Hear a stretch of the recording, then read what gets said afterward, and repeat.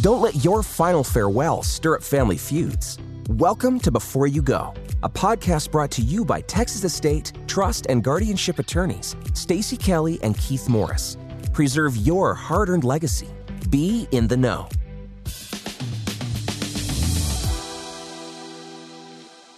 Welcome to our podcast, Before You Go. I'm Stacey Kelly. Been practicing in Texas probate for 23 years now.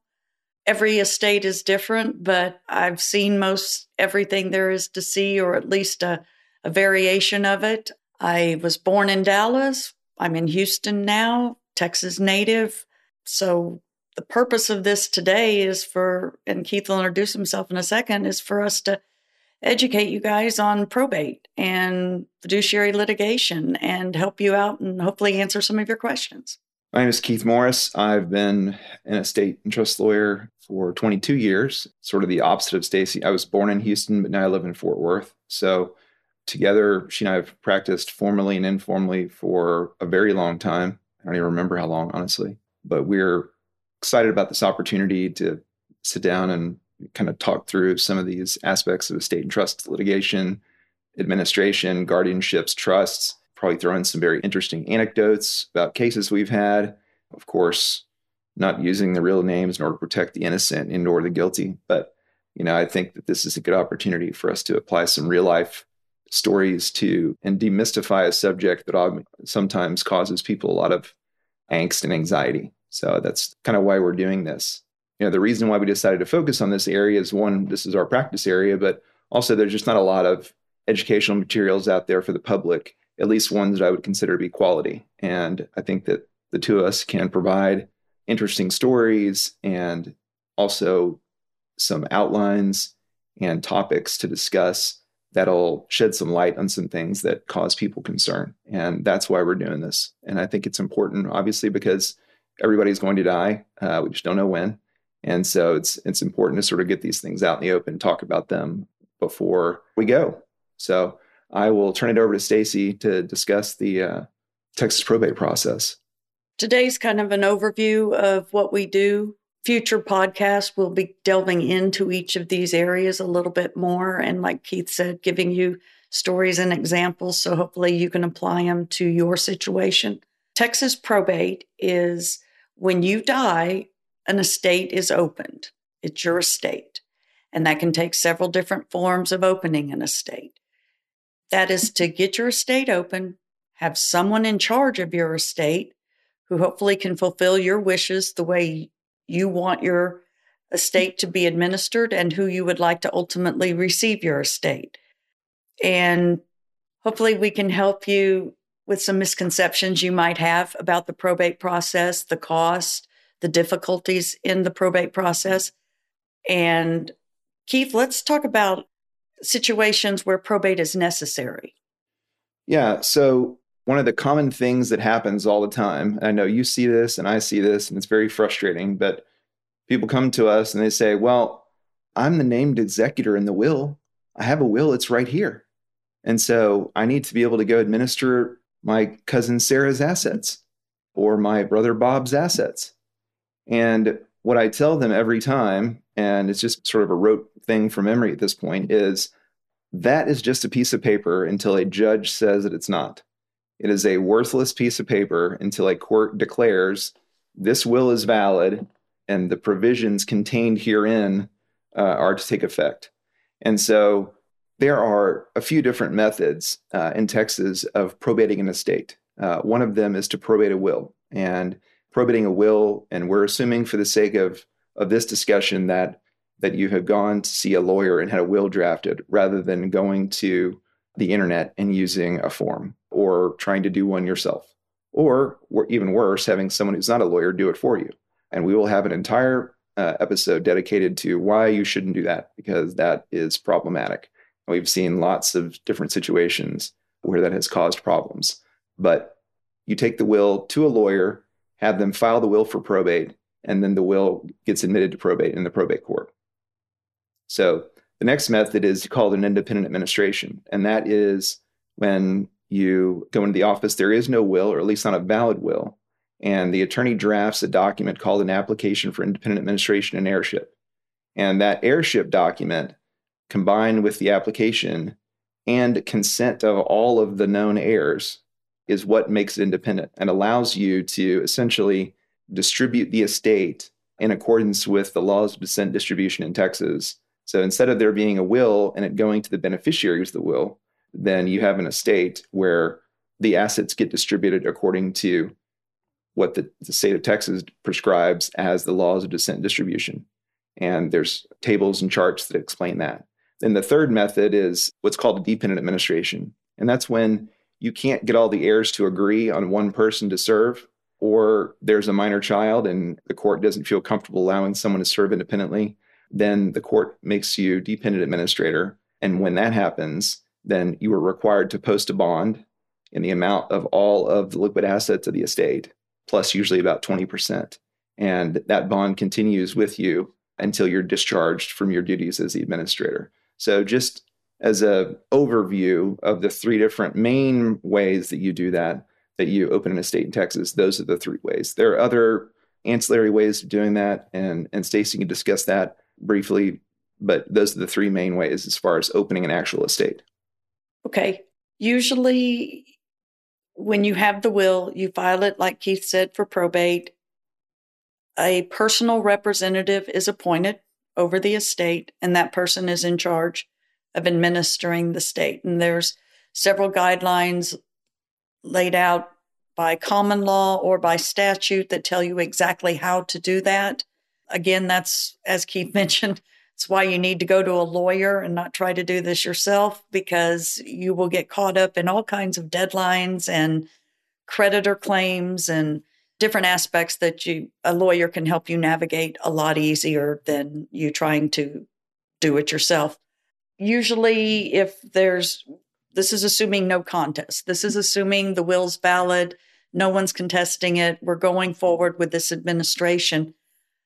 You can usually get a hearing within a couple of months of you filing your application, depending upon notice and who you give notice to. And you can be appointed at that hearing to be the administrator or the executor. And you can start your duties as soon as you file your oath, swearing to abide by the laws and to administer the estate the way it's supposed to be administered in Texas.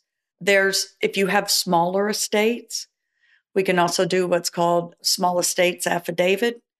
That's where there's not enough assets and there aren't debts of the decedent, so that you can just transfer title to a few things, muniment of title. That's a quick way to do it when there are simple assets and they don't exceed, what is it, Keith? It's either $50,000 or $75,000. I never remember. Yeah, I never remember, but I can look it up before you come in. That's right. And sign up with me. There's also one thing we didn't mention, and we can get more into detail on this on another podcast, but Texas, one of the things about Texas, or one of the aspects of Texas probate that some other states don't have, is we allow holographic wills in Texas. Don't recommend them. However, I know a lot of lawyer friends of mine, that's all they have are holographic wills at this point, which is like the cobbler's children have no shoes.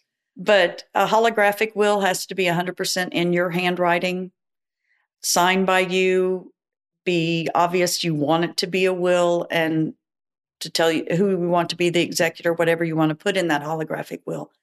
Those are a little bit more difficult because when you go to prove them up, you have to have people testify to the handwriting of the decedent, and sometimes that can get difficult because you're bringing in witnesses that you wouldn't normally have to bring in.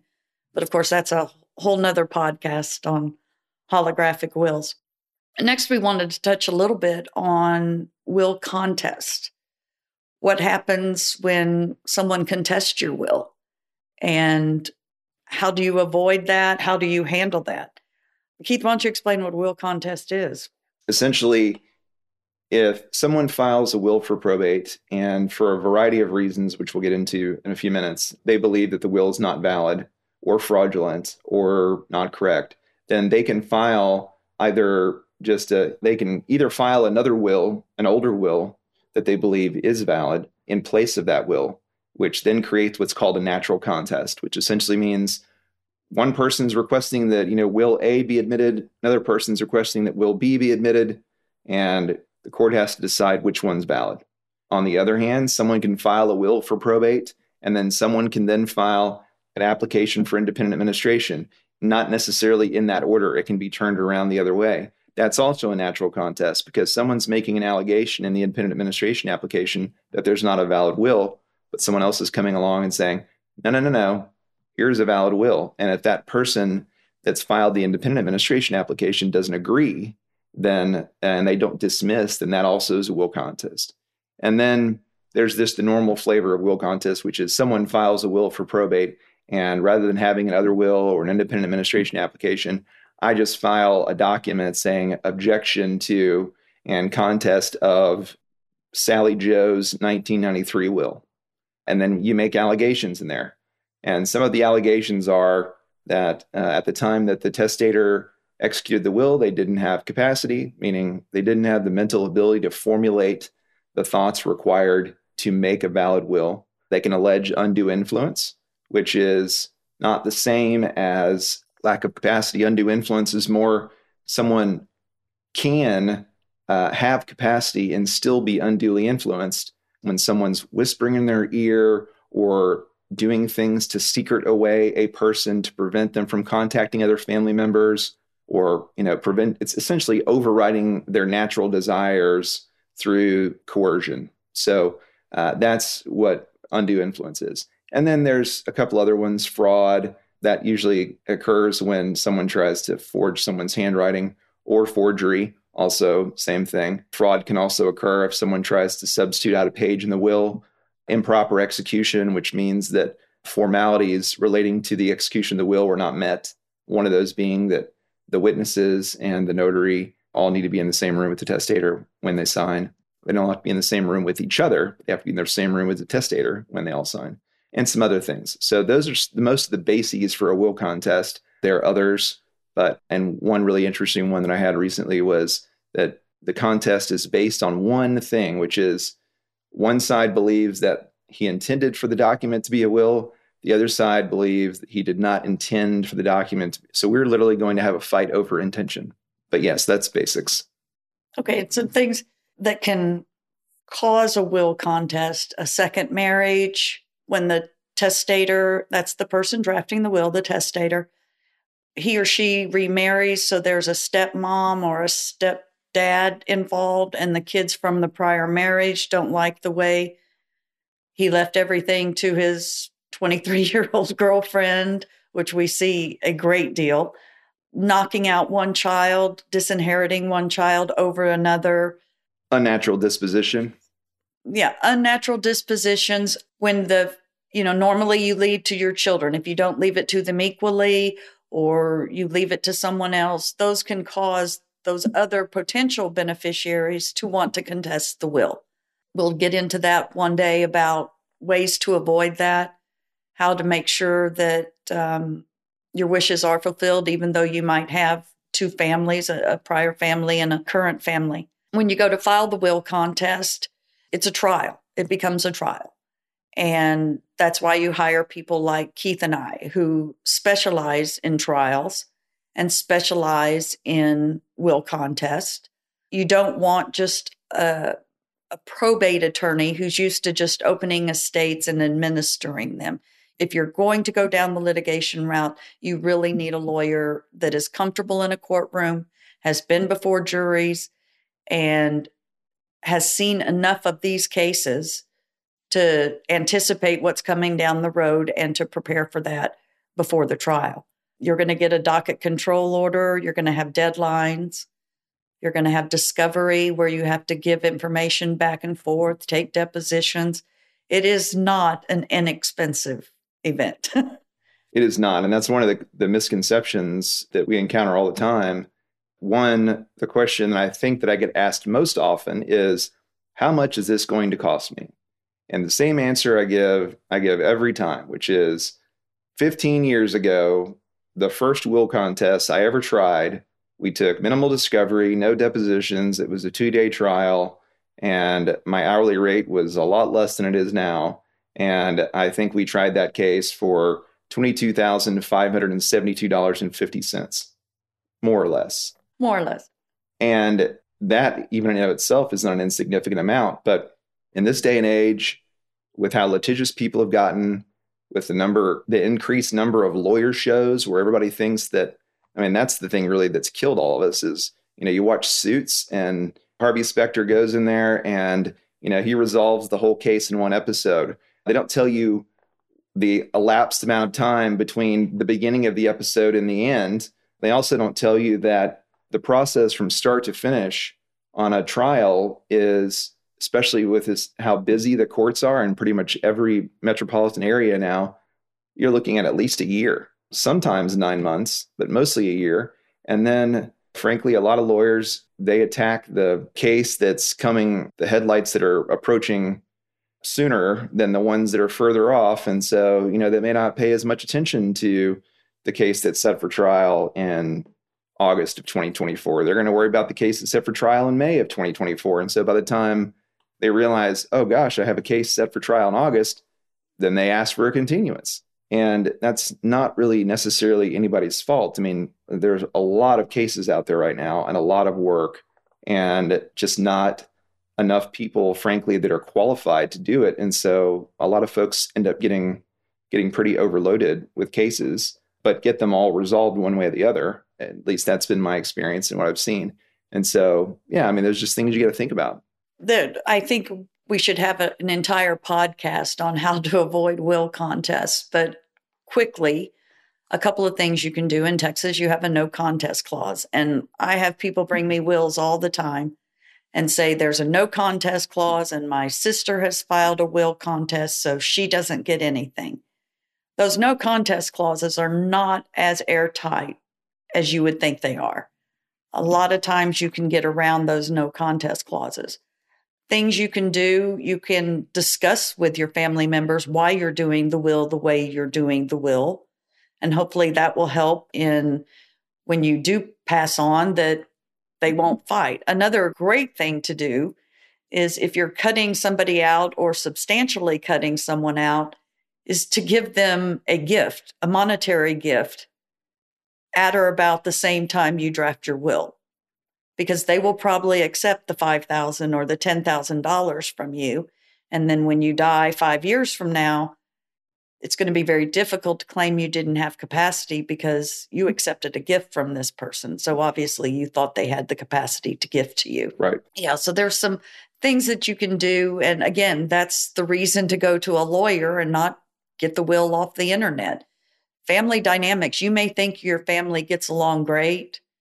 You'd be amazed what happens because the testator may be the only person keeping the family together and coherent and talking and enjoying each other's company. And once that testator dies, a lot of times those relationships are adversely affected by that. And one other thing that you can do to sort of, I hadn't heard of this before. Maybe you heard of it. Legacy letters. Have you heard of those? No, I don't think I have. Okay, so a friend of mine told me that some people at church were advocating doing legacy letters.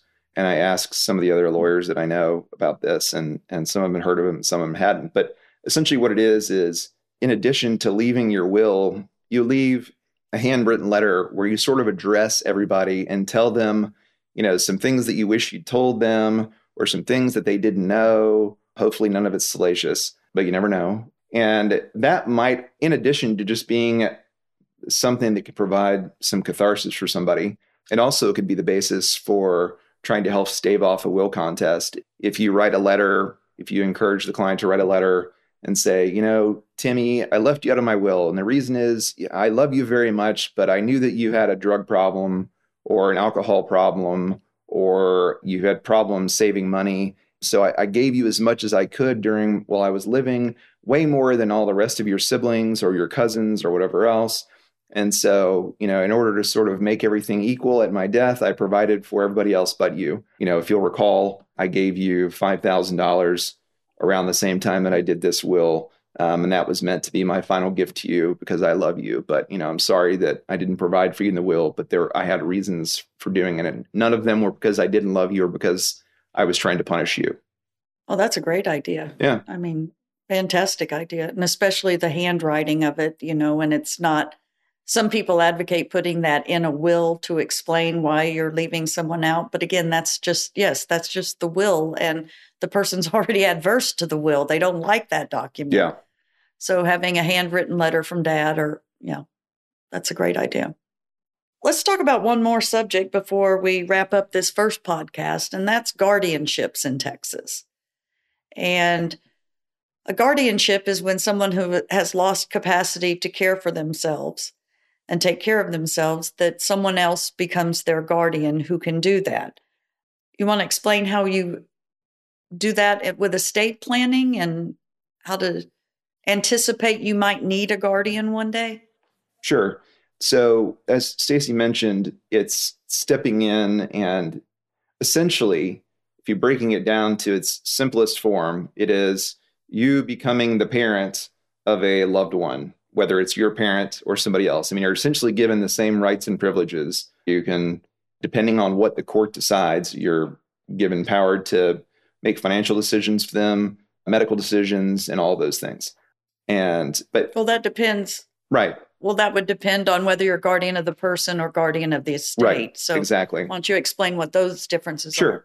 So a guardian of the person is essentially the person that the court would appoint to make medical and just everyday living decisions for the incapacitated person. And a lot of times when either a trust has been set up for an individual that is managed outside, or the person doesn't have an estate, for instance, there are a lot of times guardianships that we do are for minors who age out. And what aging out means is that they go from being 17 to 18.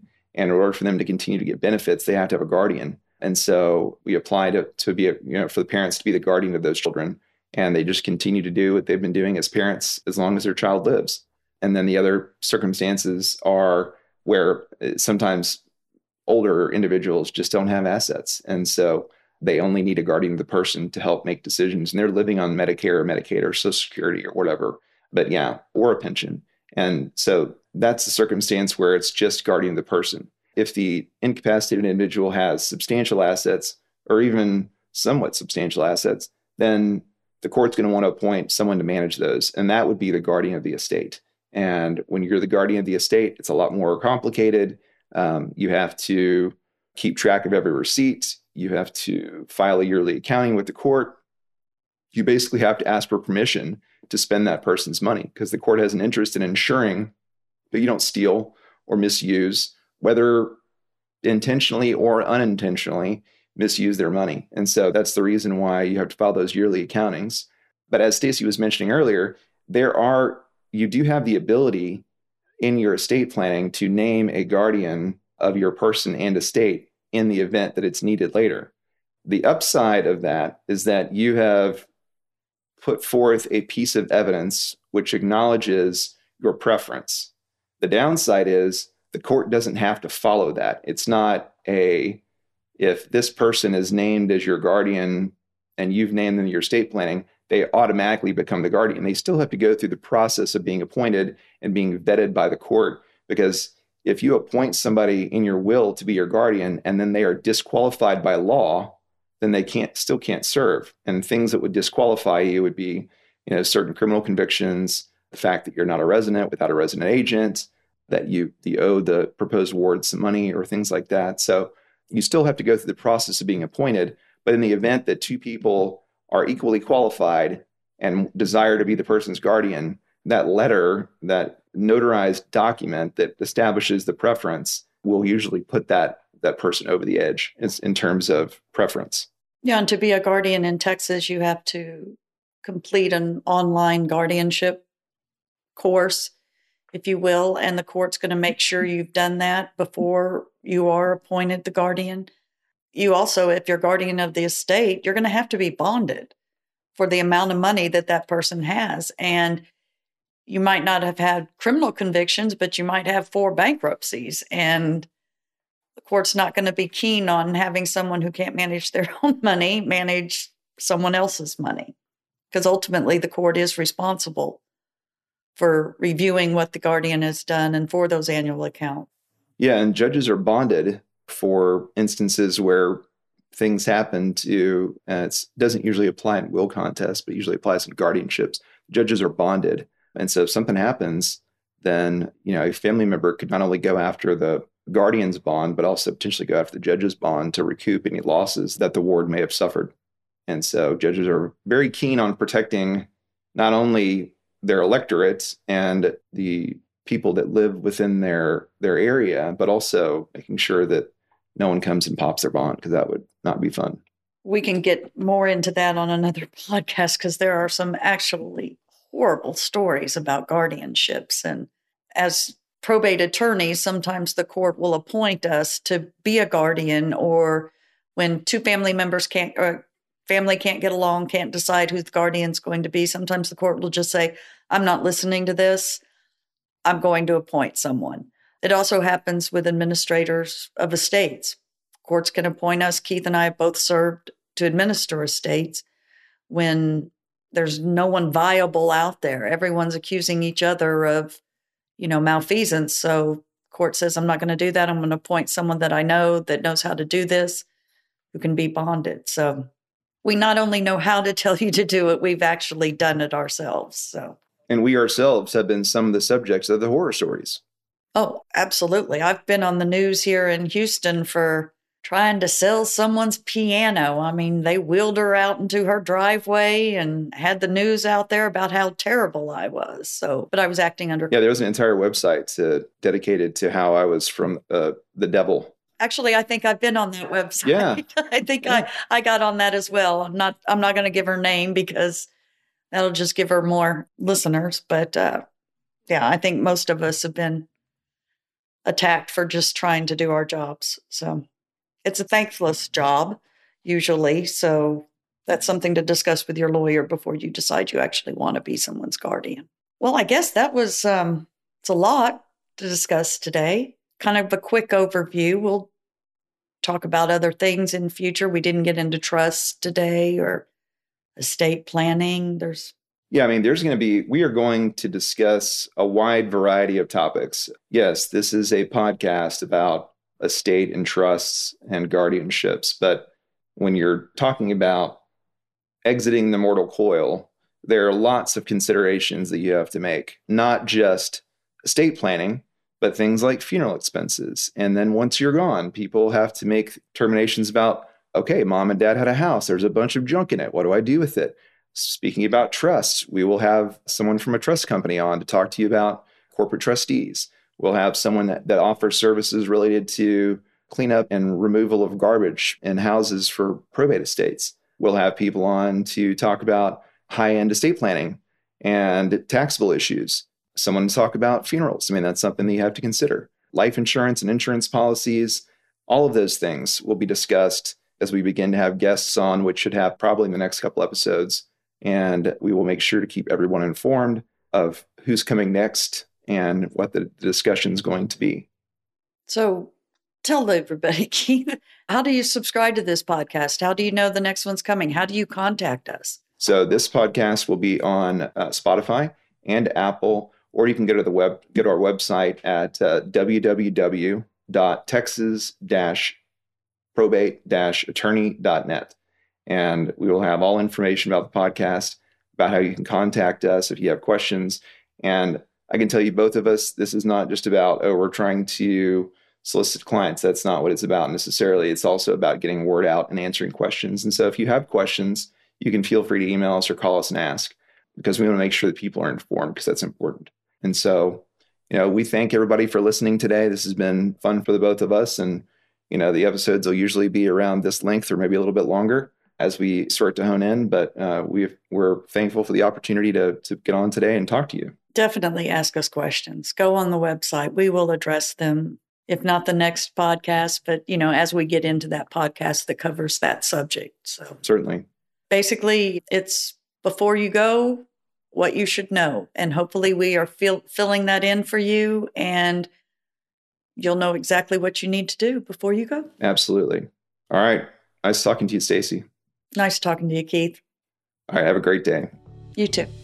Now, before you go, learn more about how Stacy and Keith can help protect you by calling MK Legal or visiting us on the web Links to our website and phone number are in the show notes. The information on this podcast is for general information purposes only. Nothing on this podcast should be taken as legal advice for any individual case or situation. This information is not intended to create, and receipt, viewing, or listening does not constitute an attorney-client relationship.